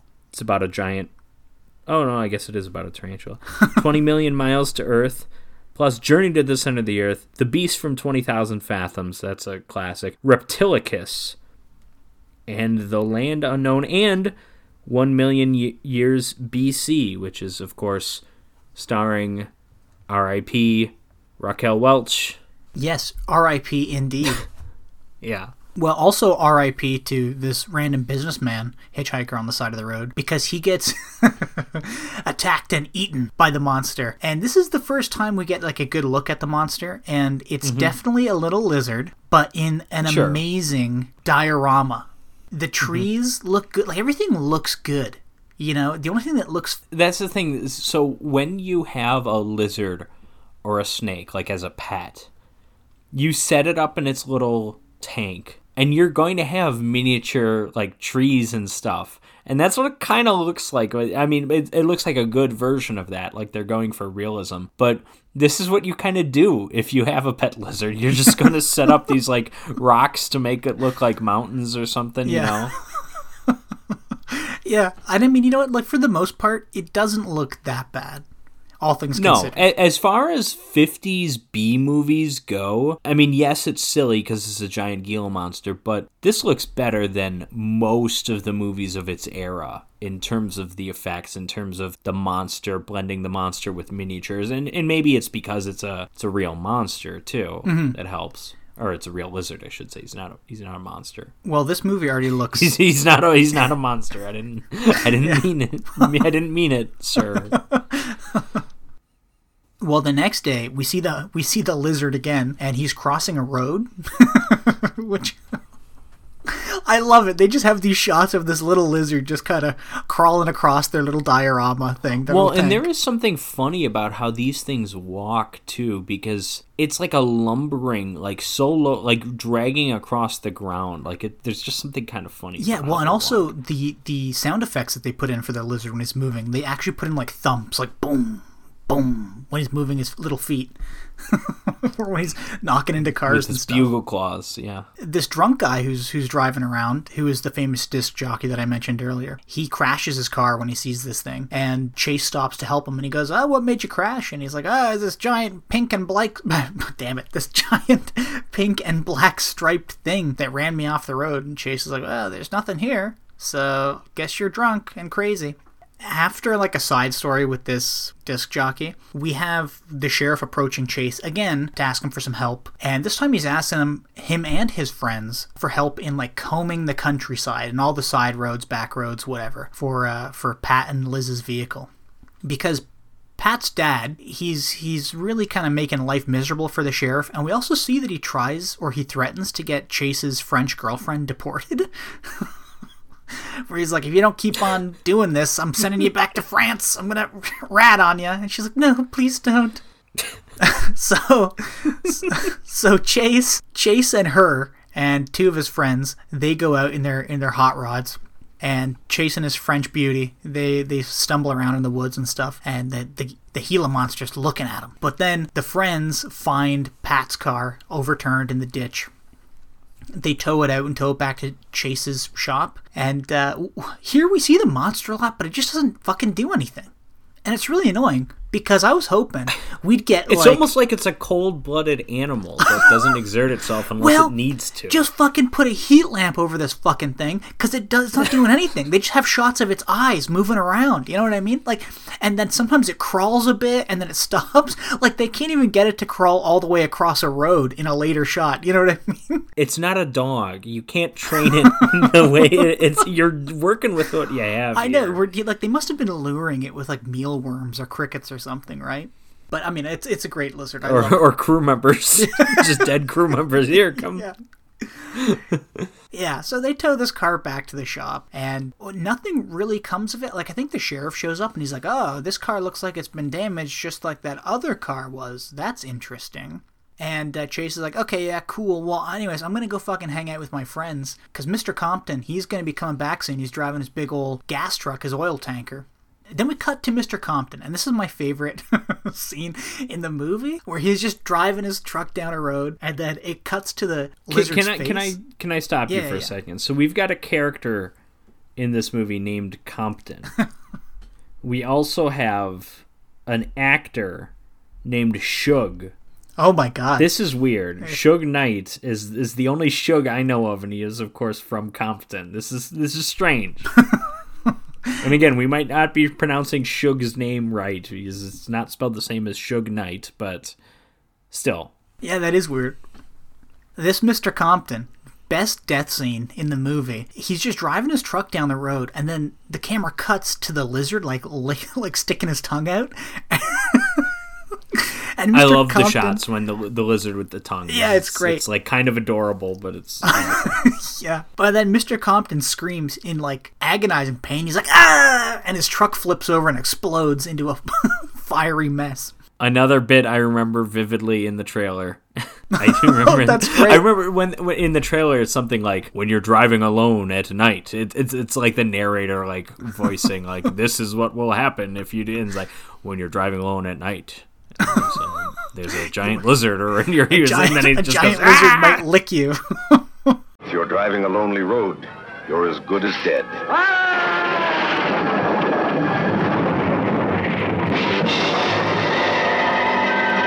Chase is hanging out at home, and I think this is the scene where he was like singing to his disabled sister. This isn't important at all, but his French girlfriend bought braces for her, like leg braces, and he's like, "Oh my god, I'm so happy. Let me sing you this weird little song on a ukulele." This is also the first time we see the sister, right? It almost feels like it's like a reveal that he's got this like sister at home. Yeah, I mean, it was mentioned at one point, but okay. Her name's, what is it, like Missy or Mimsy or something? Some fucking name? Sissy? What is it? I'm sure she has some fucking name, that's true. Anyways, yeah, then he sings to his sister and he gets a call and he's like, oh my god, there's a tanker truck exploded. I hope it's not Mr. Compton. And guess what? It is. So the sheriff and his name Chase drive out there in his little hot rod. And they look for Compton, but they can't find him. So at this point, the sheriff's putting things together, right? He's like, well, we haven't found any of the people that have been involved in in any of these crashes. And now we see more 90-degree skid marks. And now I'm telling you, Chase, also livestock has been missing. And that's not as crazy as people, but it's adding up for me, you know? Yeah, that kind of comes out, and I was like, oh, couldn't we have established this earlier? I know. I would have loved to see the Gila monster eating like a little sheep or something, like a little...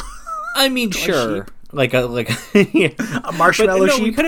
But you could have even done it like in a radio, like like what the Texas Chainsaw Massacre did. Oh yeah, you're right. Like, I didn't even think of that. I just want to see more lizard. Listen, we all want to see more lizard. I love this next scene too, because just as the sheriff and Chase are kind of putting things together, the monster strikes again. And I can't tell if it's intentional or not, but the lizard crawls under a railway bridge and knocks out the supports, and then turns around to watch the train crash and explode, and then crawls towards the wreckage to eat all the people screaming on the train. And several people saw this crash. Well, which, by the way, the crash is great. The model of like the train bridge is great. Mm-hmm. The lizard crawling under it is great. When the train crashes, it's clearly a model train and it's just kind of bouncing around the sand. This is giant monster movie 101, right? Godzilla takes down a train. Yeah. King Kong takes out a train. Yeah, this is just something you need to have in one of these movies. Yeah, but then this time he turns around and starts eating them. And now, I guess this whole scene was witnessed by, like, state troopers and other passerbys and the old drunk Harris. So he speeds back to town to tell the sheriff. And the sheriff was like, oh, he's talking to state police or whatever. He goes, I just had a guy come in and tell me that there's some giant fucking lizard terrorizing a train and eating people.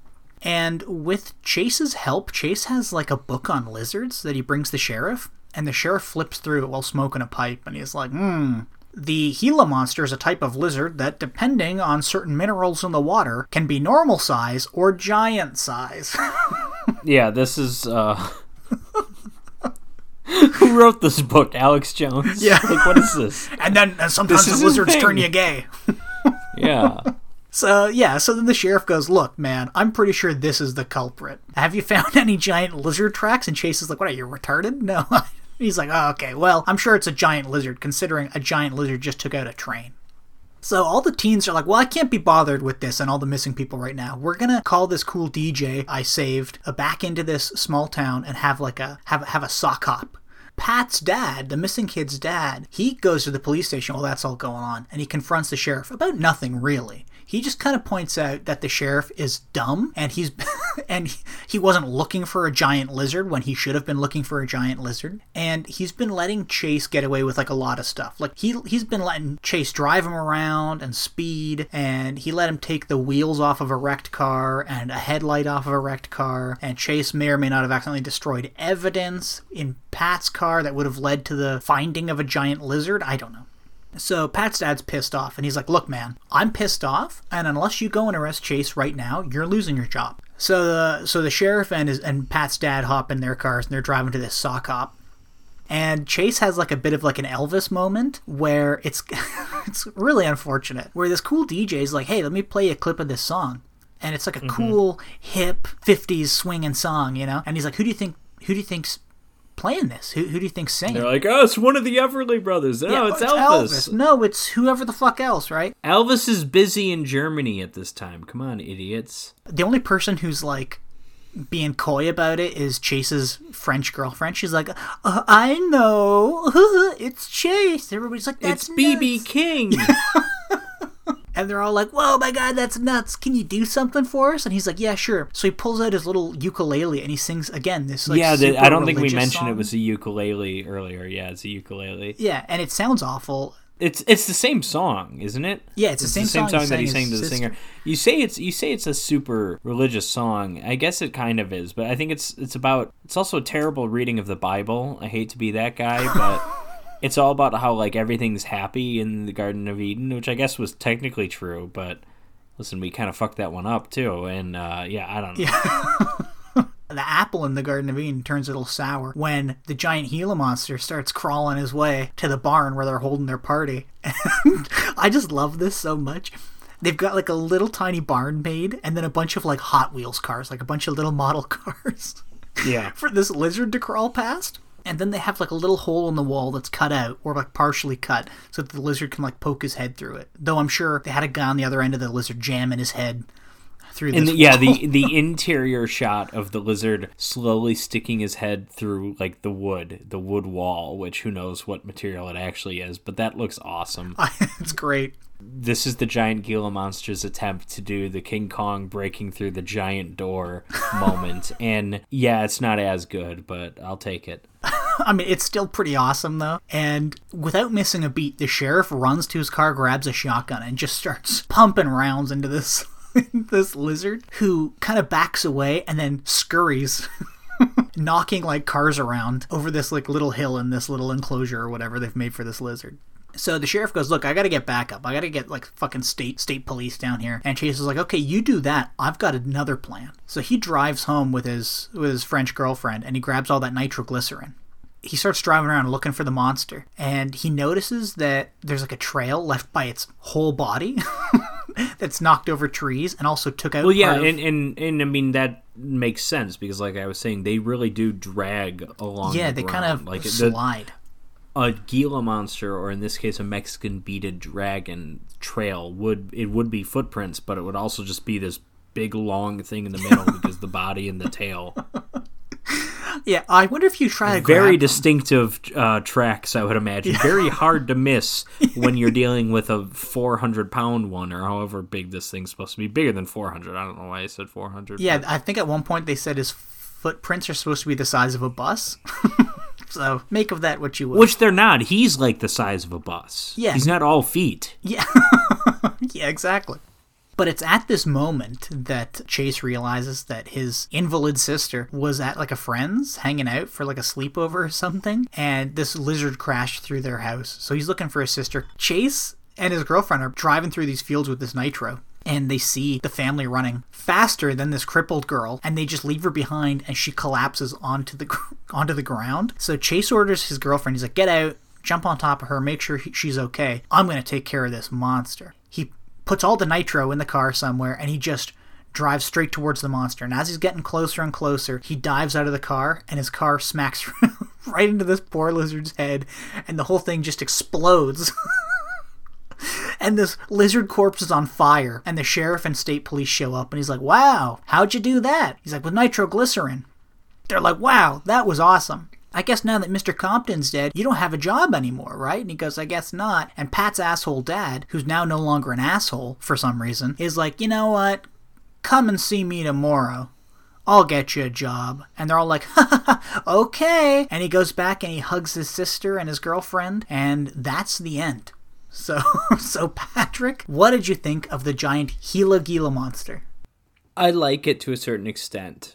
I mean, it's not a good movie, but as far as like 50s B movies go, and like I said this earlier, does a decent job with its miniatures and its monster. You know, it's just a big lizard. Like, it's okay. The aspects I really enjoyed, or I was kind of surprised how much I enjoyed, was like how 50s teen it was. It's like all these kids hanging out, wanting to go to drive-ins and sock offs, wanting to listen to their rock and roll records. Like, that stuff is very fun to me because it's like so dated. Yeah. I do agree. Like, again, it's not a good movie, and I do agree ultimately with what you said about how like Chase is really the only teen that matters, and that's a problem. Like, if we're talking about this like an actual movie, it's not great with its characters.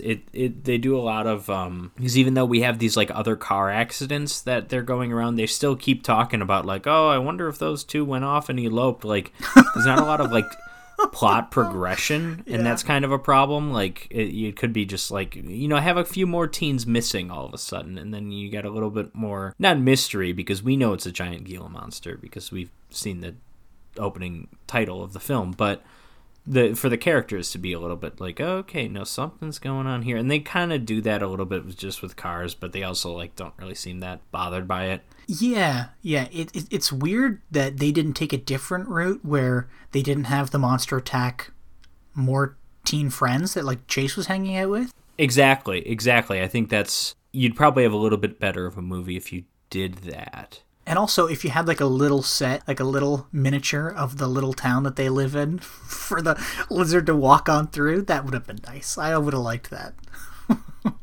Do we really see the town, whether as miniature or not? I feel like every shot we get is just like of the middle of nowhere, or just, you know, someone along the side of the road or something. Look, I think there's 4 sets that are supposed to be in town, and I love all of them, okay? So one of them is the barn, the quote-unquote barn. The only time you see the exterior of the barn is in miniature. Yeah, the barn kind of is in the middle of nowhere, at least, you know, the exterior we see of it. The interior looks like somebody's basement.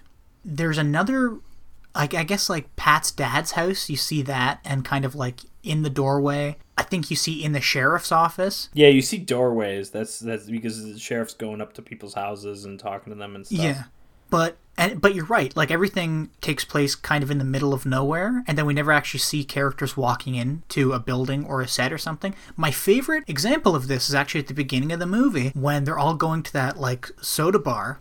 And everybody's just fucking parking their cars in the middle of a fucking field, and they get out, and then it cuts to them walking into a room, which is this like little diner or whatever. You can tell they just set the camera up and they're, okay, everybody park in this field, make it look like a soda hop parking lot. You know, people are parking crooked. You don't see like what's on the other side of the camera. You don't see anybody actually enter the set. Yeah, it's definitely low budget. They were working with what they had. But no, I think it's a fine movie. Definitely if you like these kind of 50s monster movies and you like how kind of silly they are at times, you'd probably get a kick out of this movie. But there's not enough Gila monster in it. I wish there was more, because it's a cute lizard. I think that's probably one of the reasons why there's not a lot of him in it, because he's kind of cute. He's sticking his tongue out a lot, and he's crawling around, and they're trying their damnedest to make him look terrifying, but it's not really working out. It's not really working out, but this is also just a 50s movie. This is a movie out of time. You know, this is maybe in the drive-in back then. Maybe this would have been a little scary. I mean, it's certainly not now, but none of these 50s schlock monster movies really are scary. Even the good ones, you know, Godzilla. Yeah, not really a scary movie. It's a great movie, but you know. But with like a creature like Godzilla, he is a menacing figure. Whereas, sure. Well, they know how to shoot him. Yeah. Whereas, which also, I think this movie was originally in black and white, I would assume. Oh, I saw it in black and white. Did you see a colorized version? I saw it in color. Yeah. Interesting. Okay, so I saw a black and white version. The one on Tubi's in color. The Tubi as the color version. Yeah. Okay, Prime had the black and white, which definitely is the original. So that's what I figured, because I was watching, because in color, he just looks so cute, and he's kind of like an off pink color with like these. Listen, he looks adorable in black and white too. You know. Yeah. Okay. Well, with that, Patrick, which one did you like better? I mean, it's the Texas Chainsaw Massacre. I hesitate. Not because it's close, but because I feel bad. Because I respect the giant Gila monster for what it is. I appreciate it. But the Texas Chainsaw Massacre is a masterpiece of horror filmmaking. It's one of the greatest exploitation movies ever made. the filmmaking, the editing, the cinematography by Daniel Pearl. Texas Chainsaw Massacre is awesome. Giant Gila Monster is enjoyable, but you need to have a certain appreciation for 50s movies and for B movies, and I think it's, you know, it's several steps up of like a giant spider invasion, you know, and Giant Spider Invasion 2 is like, that's like 20 years later or 15 years later, so the novelty is worn off of that kind of like okay. You don't appreciate the kind of the B movie charms as much because it's more like, why are we still doing this in the mid 70s? Like it's kind of more pathetic than anything in the 50s. In the 50s, it's not pathetic; it's charming. Yeah. But yeah, Jim, what about you? I mean, as much as I love this stupid lizard, it has to be Texas Chainsaw Massacre. Because I get such a visceral reaction from watching the Texas Chainsaw Massacre. Like, it makes me feel ill. And that's how you know it's a good movie, is that it has just taken just all these perfect aspects of filmmaking, mushed it all together, and then I'm sitting and watching it, like 40 odd years later, 50 years later, and I feel ill watching it. Like, it's just amazing. To have that effect on somebody after it was made in 1974 today, that's impressive. Now, sure. That being said, what's also impressive is that they also got the Mexican beaded lizard to do minor things like break a railroad bridge or crawl towards a camera. Mean, exactly. But it's impressive filmmaking to get a lizard to do all that. Yeah, I was just thinking about it. I would have loved for them to like paint a cricket, like with paint it. Yeah, like paint it like with like paint like its back legs blue and like its top part like white or something, so it looks like it's eating a little person who's wearing like a white shirt and blue jeans. See, again, this movie was made in black and white, so that wouldn't have looked like anything. Yeah. So maybe if this was made in color, maybe they would have done that. But yeah. Yeah, it's a shame because, again, I agree with you. I respect the giant Gila monster for what it is. It is cute. It's a charming movie. Yes. It's charming. But it's no Texas Chainsaw Massacre. It's no Texas Chainsaw Massacre. Texas Chainsaw Massacre is genuinely great. Giant Gila Monster is just kind of like, it's fun. It's a little glimpse into a simpler age. Yeah, I agree with you. I think that's the best way to describe it. So how do you think this stacks up as a drive-in double feature, Jim? It's kind of a tough one because I'm leaning towards I like it, especially with the Texas Chainsaw Massacre first, because that is such a kind of dreary, disgusting movie.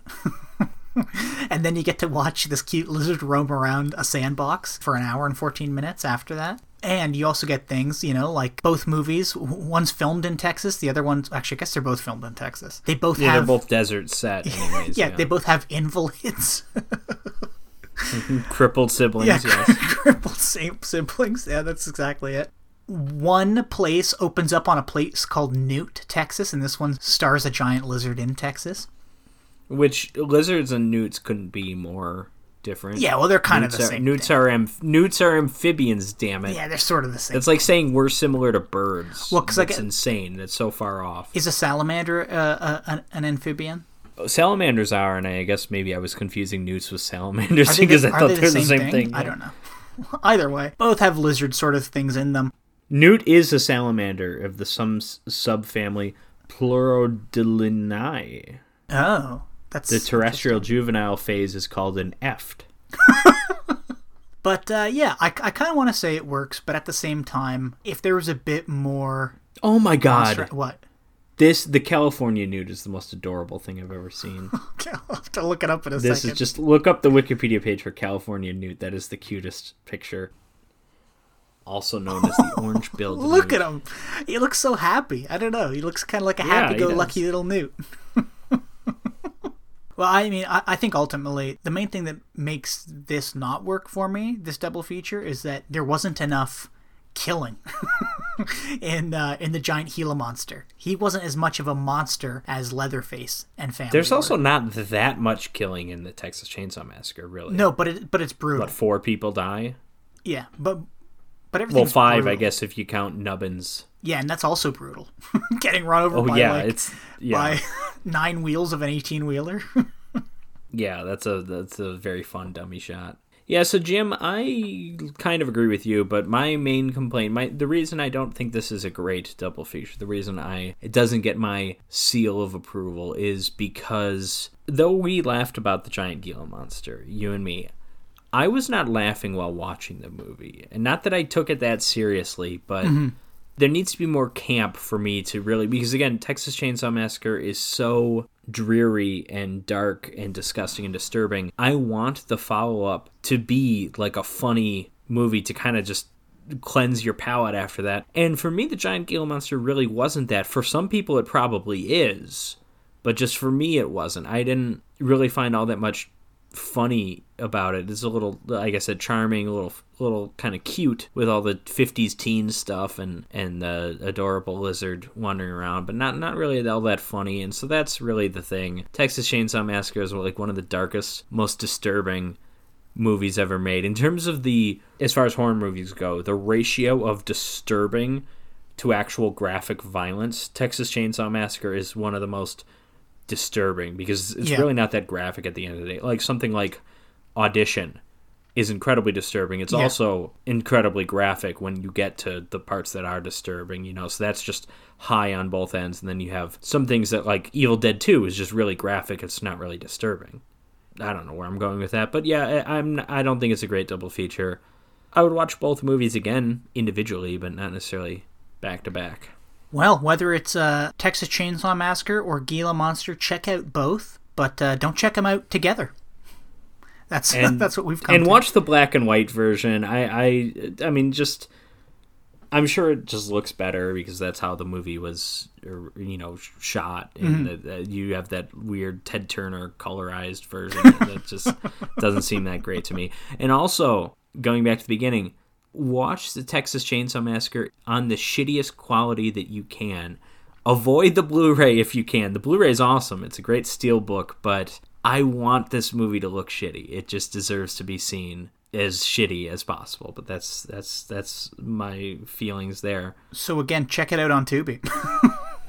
And also check out our Patreon, where you'll be able to hear our commentary track on the Texas Chainsaw Massacre, as well as commentary tracks on many other films, some of which we've covered on this podcast, such as a lot of the James Bond movies, and some of which we haven't yet covered on the podcast, such as Reanimator, Back to the Future, Scream. And also check that out because you will be voting in a few weeks. Well, the voting is open now, but for a few weeks from now, you will be deciding which 2 movies we cover.